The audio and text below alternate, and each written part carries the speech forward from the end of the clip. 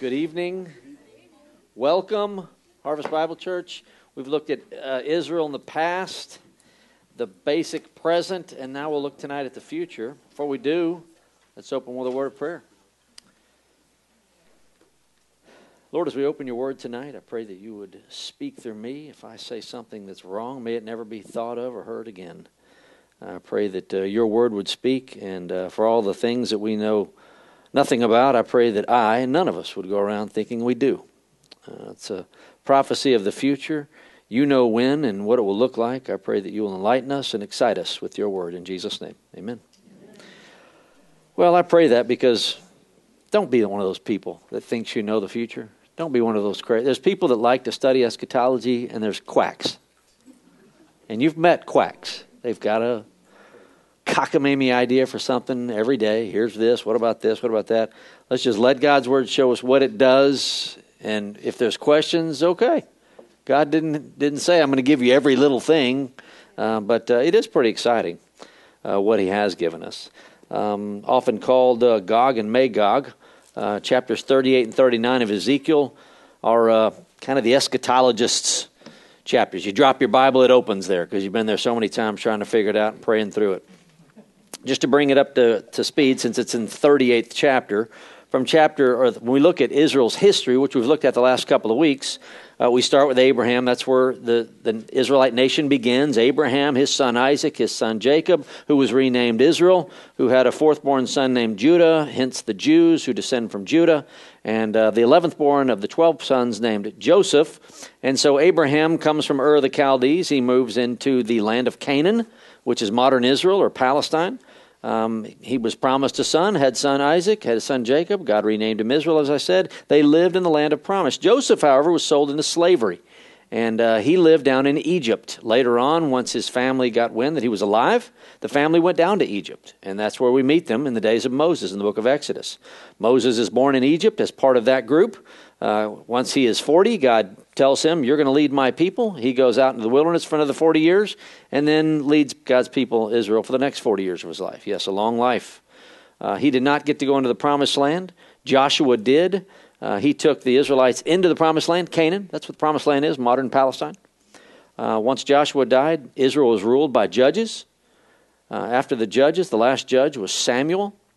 You had the united monarchy under King Saul, 1050 BC to 1010 BC, followed by King David, 1010 BC to 970 BC, and then his son Solomon, 970 BC to 930 BC, each one reigning for 40 years. After Solomon, his son, split the kingdom, Rehoboam split the kingdom with another king named Jeroboam, and the divided monarchy in Israel, where you had Israel, the land of Israel in the north, and Judah in the south. In the north, the Assyrians came in and took that land and interbred with the Jews in 722 BC. They became known as people the Bible calls, Samaritans, half-breeds, half Jew, half Gentile. In the south, the Judeans, they lasted another couple hundred years, almost a couple hundred years, until they were taken to captivity by the New World Empire at the time, who had defeated the Assyrians. They were called the Babylonians. And so they went into Babylonian hands ultimately in 586 BC. They returned from their exile 70 years later, 70 years from 605 BC when they first went in. They went in waves. Around 70 years later, they returned. They rebuilt their temple in 516 BC. So from 586 BC, when it was ultimately destroyed, to 516 BC is 70 years. And so they rebuilt their temple in 516 BC under a man named Zerubbabel. We learn about him in the book of Ezra. Then we've got about 400 years of what we call silence, or the intertestamental period. We looked at what happened during that time period a couple of weeks back. And then the next prophet on the scene after Malachi, over 400 years later, is John the Baptist, announcing that the Christ is coming. Points to him. That's the Lamb of God who takes away the sin of the world. Believe in him. Tells his disciples, go follow him and be his disciples. And they do. Jesus of Nazareth. First century. Jerusalem falls in AD 70. The walls are torn down. The temple is desecrated. What Jews remain in the land, they try another revolt in 135. They are expelled by the Emperor Hadrian in 135, and the land lies desolate from AD 135 to AD 1948 per a UN resolution, which says this land will be Jewish land. And they've been trying for a two-state solution ever since. Arabs, as you know, weren't too happy that the Jews got that land. They thought it was their land. But strange, they never did anything with it. Jews came in and made it into a first world country, and a democratic one at that, and became our allies, or one of our allies. So when we get to the book of Ezekiel, if you have your Bible, you want to turn to Ezekiel 38, Ezekiel chapter 38, or punch a button on your phone, whatever you got. Difficult but wonderful chapters. Only difficult, not in the difficult reading, but when is this going to happen? That's the difficulty. When will these events happen? So bringing up to chapter 38, getting the context, in chapter 33, God emphasized to Ezekiel the task to preach. He told Ezekiel, you go tell these people that what they're doing is sinful, and if you don't tell them what they're doing is wrong, I'm going to hold you responsible. I think the same principle is true today in preaching. It's the preacher's task to tell people they're sinners. You can't live like that. Can't live with your boyfriend before you get married. Can't live with your girlfriend. That's called adultery. It always has been, always will be, even though we live in a day where that seems seemingly okay. You have to point out sin. If I don't, I'm held responsible for those who came to my church and were never told it was wrong. I'm not going to do that. I'm not going to stand before God with blood on my hands, so I say the truth. It doesn't make me many friends. Neither did it make Ezekiel, nor any of the prophets, nor Jesus. In fact, they killed him for that. In chapter 34, Ezekiel denounces false teachers and rulers. Not only sin in the midst, but false teachers in the midst. That doesn't go over real well in the modern day either, but it's got to be done. In chapter 35, he denounces God's enemies, who are the nations that surrounded Israel. All those nations that hated Israel will do the same denouncing today in the same region of all those who hate Israel. Heck, you can go into New York City and denounce all the enemies of Israel. I think they're just all the major colleges and universities in the world today. In chapter 36, God gives Ezekiel the prediction, the prophecy, that Israel, in spite of being scattered and living in the nations, by the way, Ezekiel is the prophet of Israel when they're in Babylonian captivity. They're separated from their God. They have no temple, they have no worship, they have no relationship with God. They think they're doomed, but Ezekiel is telling them, no, you will be reborn. God will bring you back to life. That's the prophecy in Ezekiel 36. In Ezekiel 37, it's a prophecy very similar to it of the resurrection of Israel. And you've got that valley of dry bones where Ezekiel goes out and he sees a valley full of dead bones. And God says, Son of Man, calls him Son of Man. Will these bones live? He says, well, Lord, you know. But no, dead bones don't live. And he watches them come back to life. He watches bone upon bone. He watches sinews and flesh come upon. He watches a people resurrected. It's symbolic of God saying, the nation of Israel, though completely dead, seemingly dead, will come back to life because I will bring them back to life. In fact, when Israel became a state, their first prime minister, David Ben-Gurion, said, we've seen Ezekiel 37 come to life right here. Now, whether that was true or not, Ben-Gurion was not a Messianic Jew, but he knew his Old Testament. And then in chapters 38, 39, it will emphasize the future of the land of Israel. The future of the land of Israel. So, chapters 40 and 48 emphasize the sanctuary that will be rebuilt, In fact, all the dimensions in Ezekiel 40 to 48 for a temple, that's not what they rebuilt when they went back from captivity.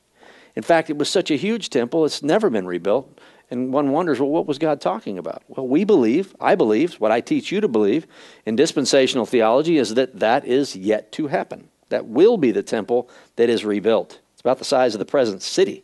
It's so big.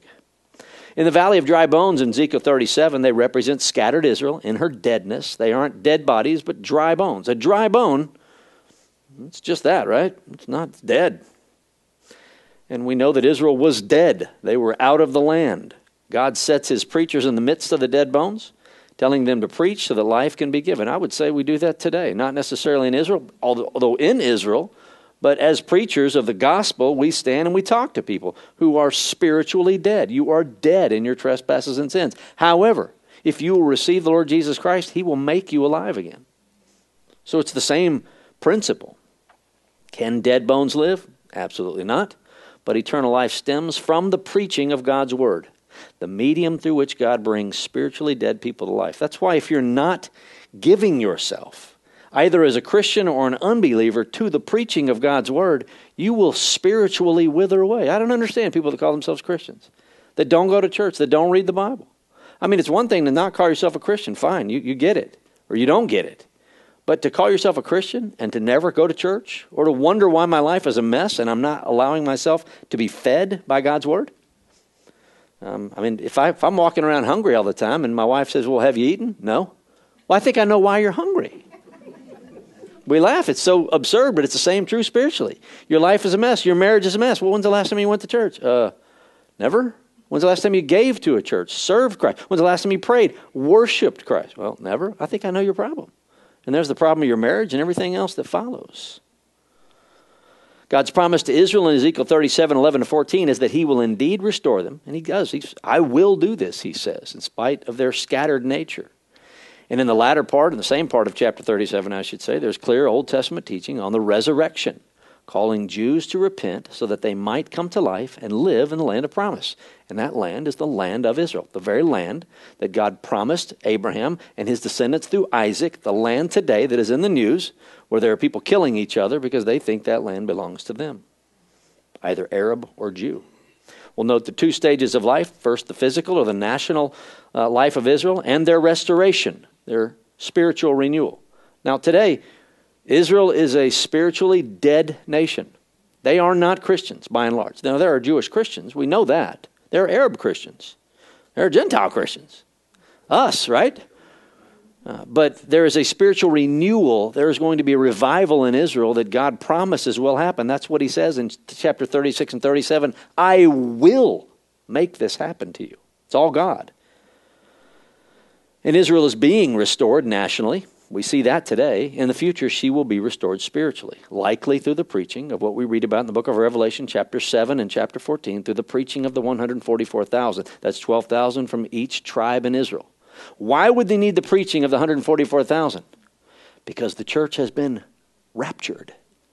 Otherwise, we would be the ones out preaching the gospel. That's our commission, but we're gone. This is a promise for Israel's future, both in Ezekiel's day and our own day. And so this has pertinence for our day today, the news and what's on the news tonight, even. I want you to note two regatherings of Israel. This is very important. So if you're awake for anything, stay awake here at the beginning for the regatherings of Israel. Number one, first there will be, according to the Bible, Ezekiel 20, verses 33 to 38, speaks of a worldwide regathering in unbelief. In other words, God is going to regather his people who are scattered all over the planet in spite of the fact that they are not Christians. He is going to regather them. Note what he says. As I live, declares the Lord God, surely with a mighty hand and with an outstretched arm and with wrath poured out, I shall be king over you. I will bring you out from the peoples and gather you from the lands where you are scattered, with a mighty hand and with an outstretched arm and with wrath poured out. And I will bring you into the wilderness of the peoples, and there I will enter into judgment with you face to face. I will purge from you the rebels, and those who transgress against me. I will bring them out of the land where they sojourn, and they will not enter the land of Israel. Thus you will know that I am the Lord. That last phrase is why God is doing it. You're going to know that I exist and that I am powerful. So we're talking about God bringing these people out. I believe this was fulfilled in 1948. They came out of the Holocaust, out of wrath, great wrath. 6 million of them died there. And back into their land in unbelief. Remember the UN decree in 1947 followed World War II. The Jews have no land. Everywhere they go, they're kicked out. And there was an attempted annihilation of them in Germany. And in Poland, get rid of them, kill them all. And yet the UN decree brought them back into their own homeland from all the nations. And they're still flocking there from all over the planet. And they're still in unbelief. And this is all in preparation for God's future wrath. So in other words, they're all flocking to their land. God's bringing them there so that he can pour out his wrath on them a second time. He will judge this people for their unbelief. This gathering came with a mighty hand and with an outstretched arm, with wrath poured out. We've seen that in the last couple of weeks, and if you've ever studied anything about the Holocaust or been to a Holocaust museum, I believe it's fulfilled in 1948. Since Israel has been gathered from the four corners of the earth, not just Babylon. Some will say, well, no, he meant bringing them back from Babylonian exile. And yet the prophecy says from all over the planet. Here now, we saw in 1948 and following, these Jews are now coming from all over the planet. So I'm proposing to you, the first regathering came in 1948. How many regatherings are there? There's only two. And the Bible says it. The second regathering.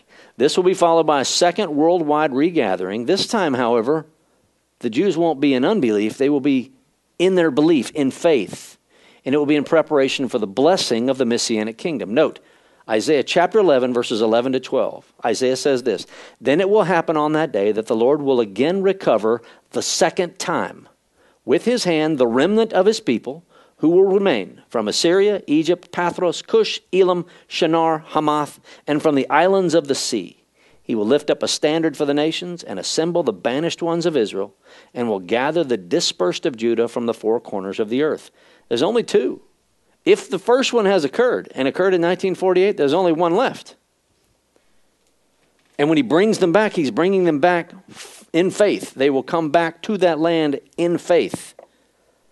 Based on this verse, there can only be two. One has already transpired. What awaits is Israel being regathered in faith. That's why we want them to be saved. We reach out to them. We love Jews that know Christ. We want others to know Christ. Some have made it their entire ministry just to minister to Jews. Nothing wrong with that.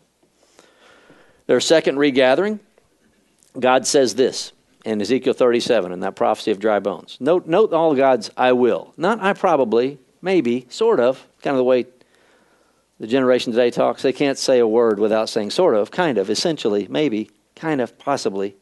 I kind of do. I sort of do. If you talk like that, record yourself and try to get rid of it. Talk in absolutes, especially when you mean absolutes. God talks in absolutes. He says this, "I will take Israel from among the nations. I will gather them into their own land." Is there any ambiguity there? "I will make them one nation in the land. One king will be for all of them. They will no longer be two nations. I will deliver them and will cleanse them. My servant David will be king over them. They will walk in my ordinances and will keep my statutes." That's a good day coming, isn't it? "They will live on the land that I gave to Jacob forever. I will make a covenant of peace with them, an everlasting covenant. I will set my sanctuary in their midst forever. My dwelling place also will be with them. I will be their God. They will be my people." Again, no ambiguity. God saying, here's what I'm going to do. It's my world. It's my people. They won't obey me on their own. I will make them do. I don't know why people want to rail against the doctrine of election. If God didn't elect and turn our wills, we would never believe. That's what's called grace. Grace. So when we look at Ezekiel 38, 1 to 3. I've got it all up on the board, so if you didn't bring your Bible, you can look up, see it if you're visual. "Word of the Lord came to me." This is right after the valley of dry bones. "Son of man," that's what he calls Ezekiel, "set your face toward Gog of the land of Magog, the prince of Rosh, Meshech, and Tubal, and prophesy against him." So Gog is a person. Magog is the land where he's from, and he's got a prophecy against him. "And say, thus says the Lord God, behold, I am against you, O Gog." Got to emphasize that G on the end because it sounds a lot like God, right? Gog, prince of Rosh, Meshech, and Tubal. Now I've highlighted Prince of Rosh because not all your translations say Prince of Rosh. And you're going, what's going on? Yeah, okay, well here it is. In the Net Bible and other Bibles, it says, "The word of the Lord came to me, Son of man, turn toward Gog in the land of Magog, the chief prince of Meshech and Tubal." Why? It's because Rosh means head. The Hebrew Rosh means chief head. It's what Rosh Hashanah. You've heard of that? Jewish New Year, first of the year. Rosh means chief head. No nation in the Bible is known by Rosh. So some translations, instead of saying he's the prince of Rosh, where Rosh is a noun, a place, Rosh is actually just means head of. It doesn't change the meaning much. Some have seen it and said, Rosh, that sounds a lot like Russia. He's talking about Gog, who is a leader in Russia. I don't buy that. There's good argument for it. I can't say that I think that it's absolutely wrong, but I think it's better to take it as Gog. He is of the land of Magog, and he is the chief prince of Meshech and Tubal. That's two other territories. I'll show you where they are. So who is Gog, first of all? The name appears in Ezekiel 38:39 and 1 Chronicles 5:4. He's a son of Joel. For the reason son of Joel called him son Gog. I don't know why one would do that then or now. The name itself means roof or top. Not necessarily rooftop, but roof or top. Let's name our kid Roof. Gog is used in the Septuagint. That's the Greek version of the Hebrew. And it's Agag. Gog is Agag. It's perhaps a title. Possibilities, possible identities. There was a king of Lydia from 716 to 678 BC, also known as Gugu and Gyges. You would not want those names either. There was also a figure from ancient history called Gagu of the land of Saki, which is northern Assyria. There was an official title, which I believe that's what Gog is. It's a title like Pharaoh or President or Emperor. Another possibility is it's a general term for any enemy of God's people. Some have said, no, Gog is just, it's what Ezekiel wanted to call Babylon. All the other prophets have prophecies against Babylon. Ezekiel doesn't. Why? Well, Ezekiel was in Babylonian captivity and may have hidden his prophecy against Babylon as just Gog. That's a good possibility. And some say it just means darkness. I'm going with the title. I think he's talking about it's none of the people from the past. In verse 8, you'll see he says, after many days you will be summoned in the latter years. So I don't think it's anyone in history. He's talking about a future leader titled a Gog. And the last days, I think it cannot refer to a historical person. Gog is likely a title, but whomever he is, he will arise in the latter days. That is, in the last days. That's almost always in the New Testament and the Old, talking about what we call the tribulation time period. So if you don't know what that is, we live in a day, the present day, we're moving towards a time where Israel will be given peace by a world ruler who will allow them to rebuild their temple, which will be amazing because Jews just stepping up on the Temple Mount today could start a war. Ask Ariel Sharon. They hate Jews. Arabs hate Jews. They've got their Dome of the Mosque there. Yeah, that's what I said. Dome of the Rock. The mosque, Dome of the Rock. Thank you. Jews are not allowed there. That's warlike stuff. So how is somebody going to come along and make a peace treaty and Israel's going to build their temple where the Dome of the Rock is? My theory, Muslims will be gone by then. And I think they are gone after this war. Now, that's my theory. I don't know it. I'm not saying that's the way it is. But I don't know how else you get it there. Muslims don't make deals with Jews. And Jews know that a Muslim making a deal with them is lying to them. They know that. They're not dumb. But I think it's a title. And the last days refer to a time when that peace treaty is made. There's a 7-year time where Jews think they're at peace, but they're not. It's a false peace. And so I think it'll be, I don't think Gog is the Antichrist by any stretch, but it's in fact, I think he predates the Antichrist. I'll show you what that is. Try to hold questions to the end, but go ahead, Charlie, if I need to clarify. No, when you say this war, are you talking about the war in Gaza between Israel? No, I'm not talking about current events at all. Please don't plug in anything I say with current events. This has to do with a last time and end time. If you, and this is not to me to scold you or anything. This is just a warning. Please don't read the news today and start checking off, yep, that's that. That's that. If you're seeing end times events in the Bible, folks, you missed the rapture. You did. Because those end times events are not implemented until the rapture. So, and that's possible. There's no doubt somebody in here is going to miss the rapture. You think you're a Christian and you're not, or you know you're not, and you're going to look at it and be, that idiot preacher at Harvest Bible Church actually knew what he was talking about. He's gone, as is the rest of the church, and I'm here. So that's got to mean something, right? He is either the Prince of Rosh, as we looked at earlier, Rosh being a geographical location, as in the New American Standard Bible, the New English Bible, and the Jerusalem Bible, or he is the chief prince of Meshach and Tubal, as you see in your ESV, KJV, NET, and NIV, and all that alphabet soup. And these are areas in modern Turkey and Armenia. And so let's take a look at it. What is the land of Magog? So we have some idea. Let's just summarize that Gog is a future world ruler. It's a title, Gog. But he is of the land of Magog. So where is Magog? Magog, as a person, was a descendant of Japheth. Remember Shem, Ham, and Japheth? The 3 sons of Noah. He was a descendant of Japheth. We see him in Genesis 10:2. He appears to have settled in the land that was eventually occupied by the Scythians, the modern Asiatic peoples, or the Mongols and the Huns. I'll show you a map in the next slide. In Ezekiel, it's used 3 times, Magog, referring to the remotest parts of the earth. What's the remotest part of the earth to you?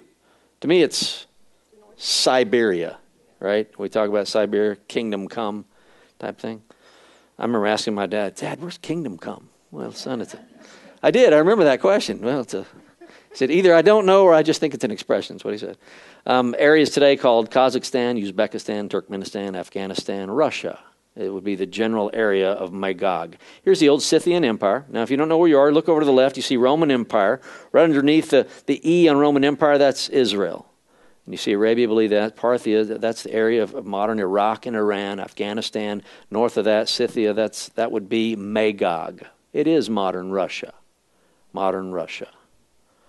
So is Magog Russia? Well, the reasons to believe that Rosh is Russia, and again, I don't think we think it's Russia because Rosh sounds like Russia. It's ironic that it's going to factor in that way, but I think Rosh means chief prince, not Russia or land, and yet it all comes out the same way. But here's some reasons to believe it is. Some of the countries named by Ezekiel appear to be located in the former Soviet Union, which is Russia. Armies come from the north. By the way, in the Bible, whenever a direction is given, north is always north of Israel. South is always south of Israel. East is always east of Israel. West is always west of Israel. Israel in the Bible, it's the center of the earth. Everything is north, east, south, and west of Israel. And so we see these armies from Gog's empire coming from the north. The only thing north of Israel, when you go past Syria and Lebanon, is Russia. I keep doing this like you need some demonstration with my hand that it's up there. And it's in the remotest parts of the north of Israel. That's what Ezekiel calls it, says it. Some surmise that Tubal is Tobolsk, Meshech is Moscow, and Rosh is Russia. This is unlikely. These were no one in anyone's mind. Russia didn't exist in those days. Matter of fact, nothing was north in just this area. Ezekiel had historical places in mind applicable to his days, yet these modern cities are indeed in and around the area in question. And so here you would say surrounded by the red outline, this is the general area of Magog. Magog. Here's more of a specific area in modern Kazakhstan, Magog, which was, again, this is, as you remember, when the Soviet Empire fell, in the early 90s, that was all part of the USSR at that time. Meshech and Tubal. Remember, he's the chief prince of Meshech and Tubal. Gog of Magog, that whole area, we believe that's Russia. He's also the chief prince of Meshech and Tubal. Now, what you're looking at on the map there, that's modern Turkey.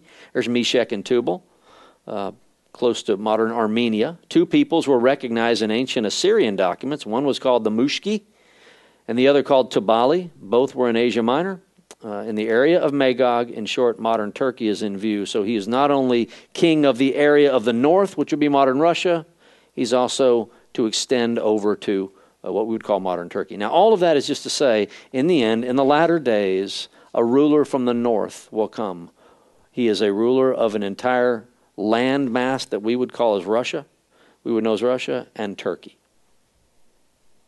Here's more of it. You've got Rosh, if it's Rosh, or it's the chief prince of Meshech, and he's from Magog, and there it is just in the color-coded area. The alliance. So who's he coming with? God says, I will turn you about and put hooks in your jaws. Now, this is going to be strong language for I'm going to drag you down from the north into the land of my people, and you're going to judge them. And I will bring you out and all your army, horses and horsemen, all of them splendidly attired, a great company with buckler and shield, all of them wielding swords. Note the nations: Persia, Ethiopia, and Put, with them, all of them with shield and helmet, Gomer with all its troops, Beth Togarmah, from the remote parts of the north with all its troops, many peoples with you. Now here are those nations. Persia is Iran, Cush is Ethiopia, Put is Libya, Gomer are the Sumerians, the land of Armenia, just east of Turkey, and Beth Togarmah, that's the Hittites and the Armenians. These are the nations. By the way, none of them are Arab. None of these nations are Arab nations. They're Muslim nations in the modern world, and God's going to bring all these Muslim nations together. I also want you to know something about Russia. Russia's not Muslim either. Russia is nothing. They are atheist. Now, throughout the Bible, you don't come across atheists. No one was atheist. They were polytheists. They believed in multiple gods, and the commandment of God was, you will have no gods before me. It was so unusual that there is nothing in the commandments that say you can't be an atheist.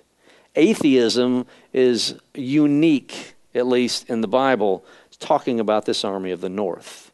And it didn't exist, by the way, in Ezekiel's day. Ezekiel is prophesying about a nation that didn't exist. Not the way it exists now and what will transpire in the future. Not a single Arab nation takes part in this invasion with Russia, though Islam is represented greatly in all those nations in our present day. Of course, Islam didn't exist back then either. Ezekiel's writing this around 500 BC. So when did Islam come around? 1,100 years later. Here you've got these Muslim countries there on the left, North Africa, to include Arabia, all the way around there, and then the armies of the north, and then the one on the right, you've just got convergence of all these nations on the little land of Israel. They're sitting ducks. This is what God says he's going to do. I'm going to put hooks in your jaws, and I'm going to drag you into the land, and you're going to judge my people. Here they are, more of a modern map, all converging on Israel. It's never gone real well for nations that come against Israel. Ask the Egyptians in 1948 and the Egyptians and the Jordanians in 1967 and the Egyptians again in 1973. It just never goes too well. And ask the Hamas terrorists. Not going too well for them today either. And this is Israel in their unbelief. And what will he do when they are in Christ? The object of their invasion is Israel. 38 verses 7 and 9, prepare yourself, you and all your companies. In the latter years you will come into the land that is restored from the sword. Okay? He's bringing them into Israel. They are restored from the sword. That's today, although there are skirmishes with terrorist groups and have been for years and with the Arabs. But in the latter years you will come to the land that is restored from the sword, whose inhabitants have been gathered from many nations to the mountains of Israel, which had been a continual waste. But its people were brought out from the nations, and they are living securely, all of them. You come like a storm, like a cloud covering the land, you and all your troops. So if Gog were to come today with these armies, this fits today. Israel is sitting in a secure place. They are a first world nation. You can visit them, at least you could for October 7th. It's kind of shut down now. But even now, they are secure. They have an army. They're protected. But I think this may be talking about the time when they're living in this peace treaty offered to them by what we call the man of lawlessness, the Antichrist, where God comes down and sees, okay, they're sitting ducks. We're going to come down. We're going to bring all these nations. We're going to find a time where we're going to get them. It's a great time to do it at that point. Israel has to be a state before this invasion can occur. Well, when Ezekiel's given it, they're living in captivity. They went back to their country, and as you know in their history, their temple and their city was destroyed in AD 70, and 135 they were expunged. They came back in 1948. Nothing like this has happened since 1948. They have to be a state before this can occur. They are a state, have been for over 70 years. So we're in a place now where it could happen at any time. It's a land brought back from the sword, a land gathered out of many peoples, a land with mountains that have been laid waste. We looked at a little bit of that. I gave you a few quotes from people who had visited the land of Israel in the 1800s, one of which was Mark Twain, who wrote extensively on his trip to Israel in the 1800s about how desolate and barren the quote-unquote promised land was, a land overflowing with milk and honey. It was a mess before the Jews came back and fixed it. Now you drive through it, it is a beautiful, beautiful land. They grow bananas, which are not indigenous there, but there's bananas everywhere. They've got trees that are just gorgeous. They've got all kinds of irrigation, water. The Jews have done amazing, wonderful things with the land that the Arabs never did when they had it. And you go into anyone who visits Israel, you go into a land, an Israeli part, it's always prim and proper and beautiful. You know when you've hit a Palestinian part of it because it's a mess. It's like walking into your teenager's room. And it is so distinctive. You're going, I mean, there's trash everywhere. It's filthy. It's just so distinctive. It's a land brought forth out of the nations, and these statements are true of the present-day Israel. Couldn't have been accurate prior to 1948.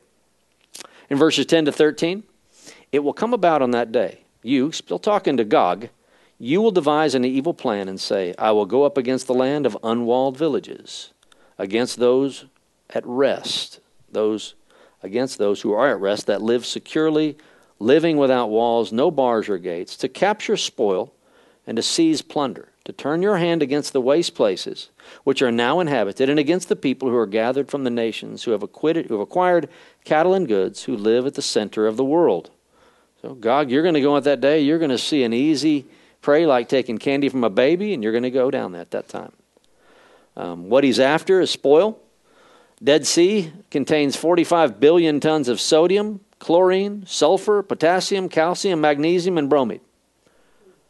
But anyway, it's just one of those things. There's oil there. There's the Dead Sea.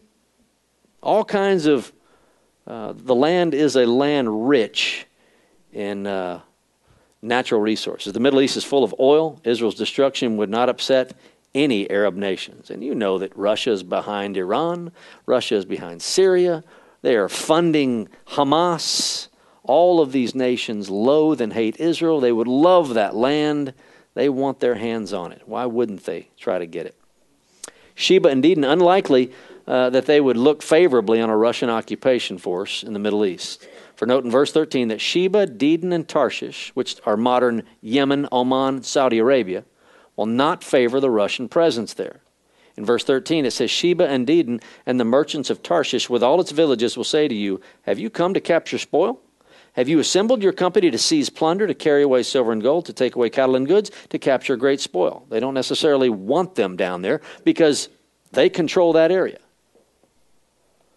God's goal in verses 14 to 16, Son of man, say to Gog, on that day when my people Israel are living securely. Now we don't know when that day is. It's that day in the future, and they're going to be living securely. Will you not know it? You will come from your place out of the remote parts of the north, you and many peoples with you, all of them riding on horses, a great assembly and a mighty army. Second time he said this. And you will come up against my people Israel like a cloud to cover the land. It shall come about in the last days that I will bring you against my land. Now some have said, well, why are they riding horses? Why wouldn't they be in tanks? Why wouldn't they be in airplanes? Well, it's a good question to ask. Does the Bible not know about future? If the Bible would have said you're going to be in tanks, would people know what in the world it was talking about? They're flying airplanes. They knew nothing of that. And it could be that by that time, that part of the world is so destitute, they are back on horses. Or it could just be the stealth of the way they come in is to come in on horses. Maybe horses is code for tanks. I don't know. But it happens in the last days, and at the very least, we have a nation coming into Israel. It answers why this invasion occurs from God's viewpoint. It's so that the nations may know me when I am sanctified through you before their eyes, O Gog. In verse 16. In other words, God is going to show who he is through a pagan ruler titled Gog into his land, and they're going to try to destroy his people. And while they're trying to destroy his people, God is going to destroy all of them. That's why I surmise that Islam, by and large, will be obliterated, because God will obliterate all those nations. And I believe it will allow the Antichrist at the midpoint of the tribulation to seize full power of the world. Russia and all of her armies will be gone. Again, I don't know that. Please don't come up and try to argue with me about it. Give me another theory. I've heard them all, I promise. I went to 4 years of seminary. Doesn't mean I know more than you, but I've written the papers. I had to go through all of it. I don't like the discussion of it. I teach it. Here it is. Boom. We move on to the gospel later, right? The nations have yet to learn this, that God is using them to bring about his glory. In verses 17 to 23, we see the destruction of the invaders. Here's what God is doing. Thus says the Lord God, it will come about on that day. Maybe come about on that day? It will come about on that day.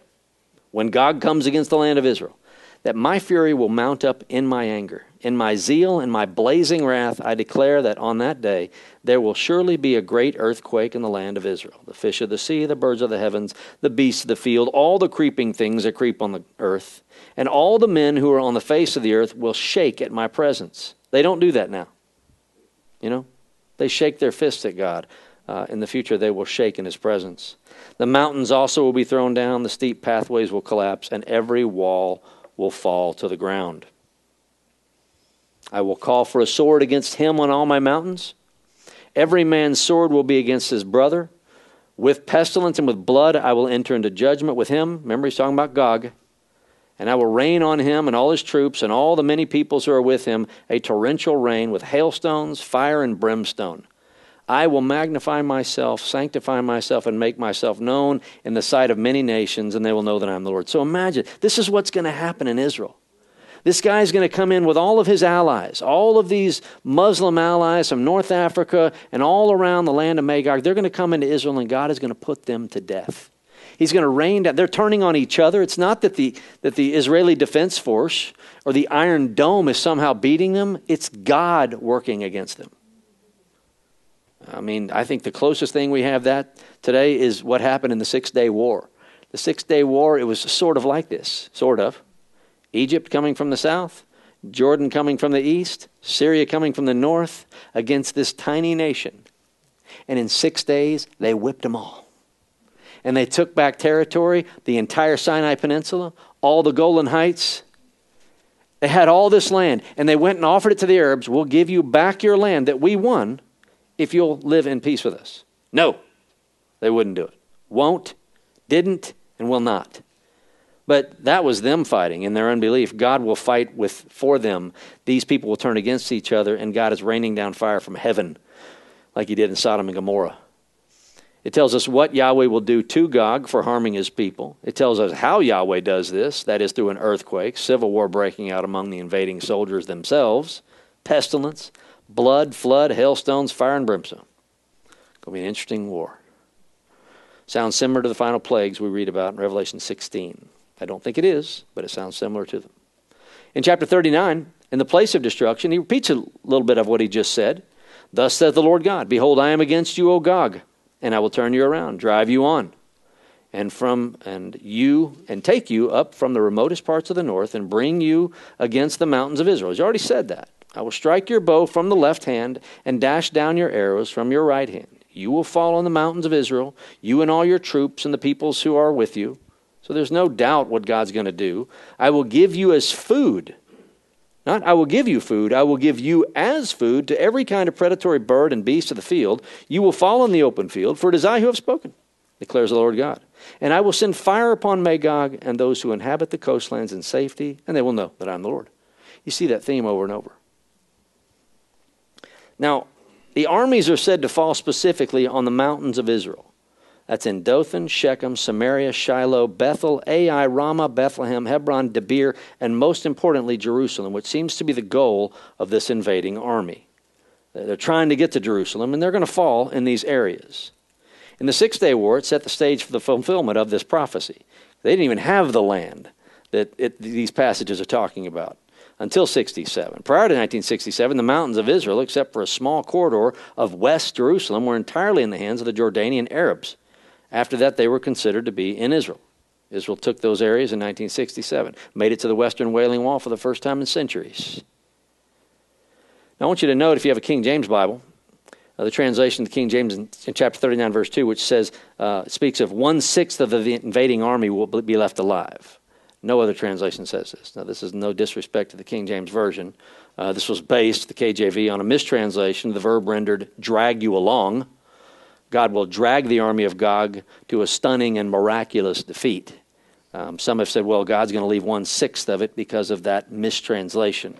Actually, the entire invading army is going to be destroyed when they invade Israel, and nothing will remain. So I've had people come up and say, well, there'll just be a 1/6 gone, right? No, you're getting that from the King James Version. I could show you, but you'd be asleep in 10 minutes if I showed you what that looks like and how that... It comes from a Hebrew word, shush, shusha, and shush. Shusha means to drag along. Shush means 6 or 60 or 666. And so it's easy to mistake, but it is a mistranslation, the King James Version. Even KJV translators today would know that to be true if they knew Hebrew. But it doesn't change a whole lot. Ezekiel 39:6 adds that not only is the Russian and allied army destroyed in Israel, but the land of Russia itself is devastated by the raining of brimstone, causing widespread destruction in the nation itself. It will then cease to be a political force in world affairs. Imagine that. There's going to be a time when that amazingly large nation, with all of their bravado talk, you are weak. Well, you are no more. And all of your atheistic ways and all of your God-hating, people-hating ways dating back to Stalin, you're gone. You mean nothing. You talk big. When you talk big against God's people, you lose big. That's only for a couple of months, right? Well, you're dead. When you're dead, you're dead forever. Between the time they're destroyed and we redo the world for the 1,000-year reign. Well, the Russian army is gone at this point. The Russian army and their allies. That's all I'm talking about here. What happens, if you're saying in the time that follows, yeah, there's still Antichrist and his forces, which are still monumental, and they are against Israel. But it is, I believe, that the Islamic nations are taken out of the picture. And then it allows, I believe, the man who's the Antichrist to have full power over the world at that point. So that's all I'm saying there. This might be the event that allows the Antichrist to take complete control of the global economy and call worship unto himself. And we know this happens at the midpoint of the tribulation. We know this from the book of Revelation. So in other words, what the world is awaiting, the next prophetic event, is the rapture of the church. We don't know when it's coming. We say, well, things are bad today. Well, things have been bad for centuries and centuries when you study history. Worse centuries ago than it is even now. We see more because we have internet, but it's always been bad. We think it could happen at any moment, and it can. So the rapture happens. That's the next prophetic event. We don't know that the peace treaty goes out right after that. It could be a year. It could be 5 years before a peace treaty goes out. Christians are gone, though. The church is gone. So I think it happens shortly thereafter where there's a peace treaty given in Israel. 7 years. It's the 70th week of Daniel. We looked at that Sunday if you were here. The 70 weeks of Daniel, 483 have passed. There's still 7 left. That's the 1 week, and Daniel separates it from the previous 69. In Daniel chapter 29, verses 25 and 26, he speaks of the first 69 weeks, and then he separates the last week. And in that week, he said they will make a covenant, and they will break that covenant in the middle, or he will, meaning the prince who will come. And so the rapture, this peace treaty in Israel goes in, they're living at peace. It looks like the battle of Gog and Magog happens shortly after that peace treaty. We don't know how long that war lasts. Maybe it lasts a day. But I believe it probably ends right at the midpoint of the tribulation. And once it ends, that's when the Antichrist, this world leader, is able to rise up, take control of the whole world. In chapter 39, verse 78, we read, "My holy name," God says, "I will make known in the midst of my people, Israel, and I will not let my holy name be profaned anymore." Now, this is one of the passages that makes Ezekiel 38 and 39 so difficult to place. I will not let my holy name be profaned anymore. Well, God's holy name is profaned today. It will be profaned in the second half of the tribulation. So if this war happens right before the midpoint, we know that the midpoint of the tribulation till the end, people are cursing God's name. So we wonder, can it really happen before that? Seems like it's got to happen at the end of the tribulation, but there's major problems with that one too. That's why these passages are so difficult to locate where they might happen. And this is one of the passages that keeps us from knowing, it doesn't fit real nicely with where we think it should, or we think it might. And the nations will know that I am the Lord, the Holy One of Israel. Behold, it is coming, and it shall be done, declares the Lord. That is the day which I have spoken. Not only will God's name be sanctified among the Gentile nations, but in Israel as well. Thus a revival occurs in Israel, causing many Jews to turn to the Lord. Maybe it happens right at the end of the tribulation, and that's when God's name will not be profaned anymore. Also, there's 7 years of burning. If it happens at the end of the tribulation is when Jesus comes back. He returns, and he sets up his kingdom on earth, and it's 1,000 years of happily ever after. But he says here, then those who inhabit the cities will go out and make fires with the weapons and burn them. So imagine all nuclear warheads being taken apart, wooden weapons, metal weapons, all being melted and burned, both shields and bucklers, bows and arrows, clubs, war clubs and spears. And for 7 years they will make fires of them. So that means if it happens by the end of the tribulation, then those fires are burning into the first few years of the millennial reign of Christ, which sounds strange to us, but okay, maybe, if that's when it happens. They will not take wood from the field or gather firewood from the forest, for they will make fires with the weapons. Won't need anything other than the weapons of that war. And they will take the spoil of those who despoiled them and seize the plunder of those who plundered them, declares the Lord God. If this battle occurs near the end of the mid-tribulation, it appears near mid-tribulation. It appears these fires will burn into the early years of the millennium. Even if it happens at the mid-tribulation, that's only 3.5 years. So you're going to burn them 3.5 years and then 3.5 years into the millennium. Or if it happens at the end, you're going to burn them for 7 years into the millennium. Okay? Doesn't fit real nicely. And then you've got 7 months of burying people that are dead. On that day, God says, I will give Gog a burial ground there in Israel. So Gog, whoever he is, will be buried in Israel. The valley of those who pass by east of the sea, and it will block off those who would pass by. So they will bury Gog there with all of his horde, and they will call it the valley of Hamon-Gog. For 7 months, the house of Israel will be burying them in order to cleanse the land. So there's that many dead bodies. In Israel, you've got to cleanse the land. You can't let dead bodies lie there. So for 7 months, they're going around finding these dead bodies. They're probably all in one place for a good chunk of them, and they're burying, putting dirt on them. For 7 months. Even all the people of the land will bury them. And I will be their renown on that day that I glorify myself, declares the Lord.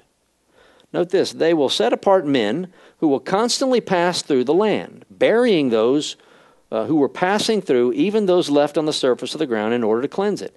At the end of 7 months, they will make a search. Now, you've got a bunch of people from Gog's armies. They're all buried, but there's other people scattered around the land, and people are designated to go out, go find bodies, make sure they're buried. That's all these people are doing. It's going to happen for 7 months. Now, if this war happens at the mid-tribulation point, we know that at the mid-tribulation point, if you're a Jew, what do you need to do? Run and hide. So you're not really at liberty to walk around the land looking for dead bodies to cleanse the land. So it's hard for this to fit into that where it happens at mid-tribulation or into the tribulation. Again, we don't know when this battle happens, other than that it is future.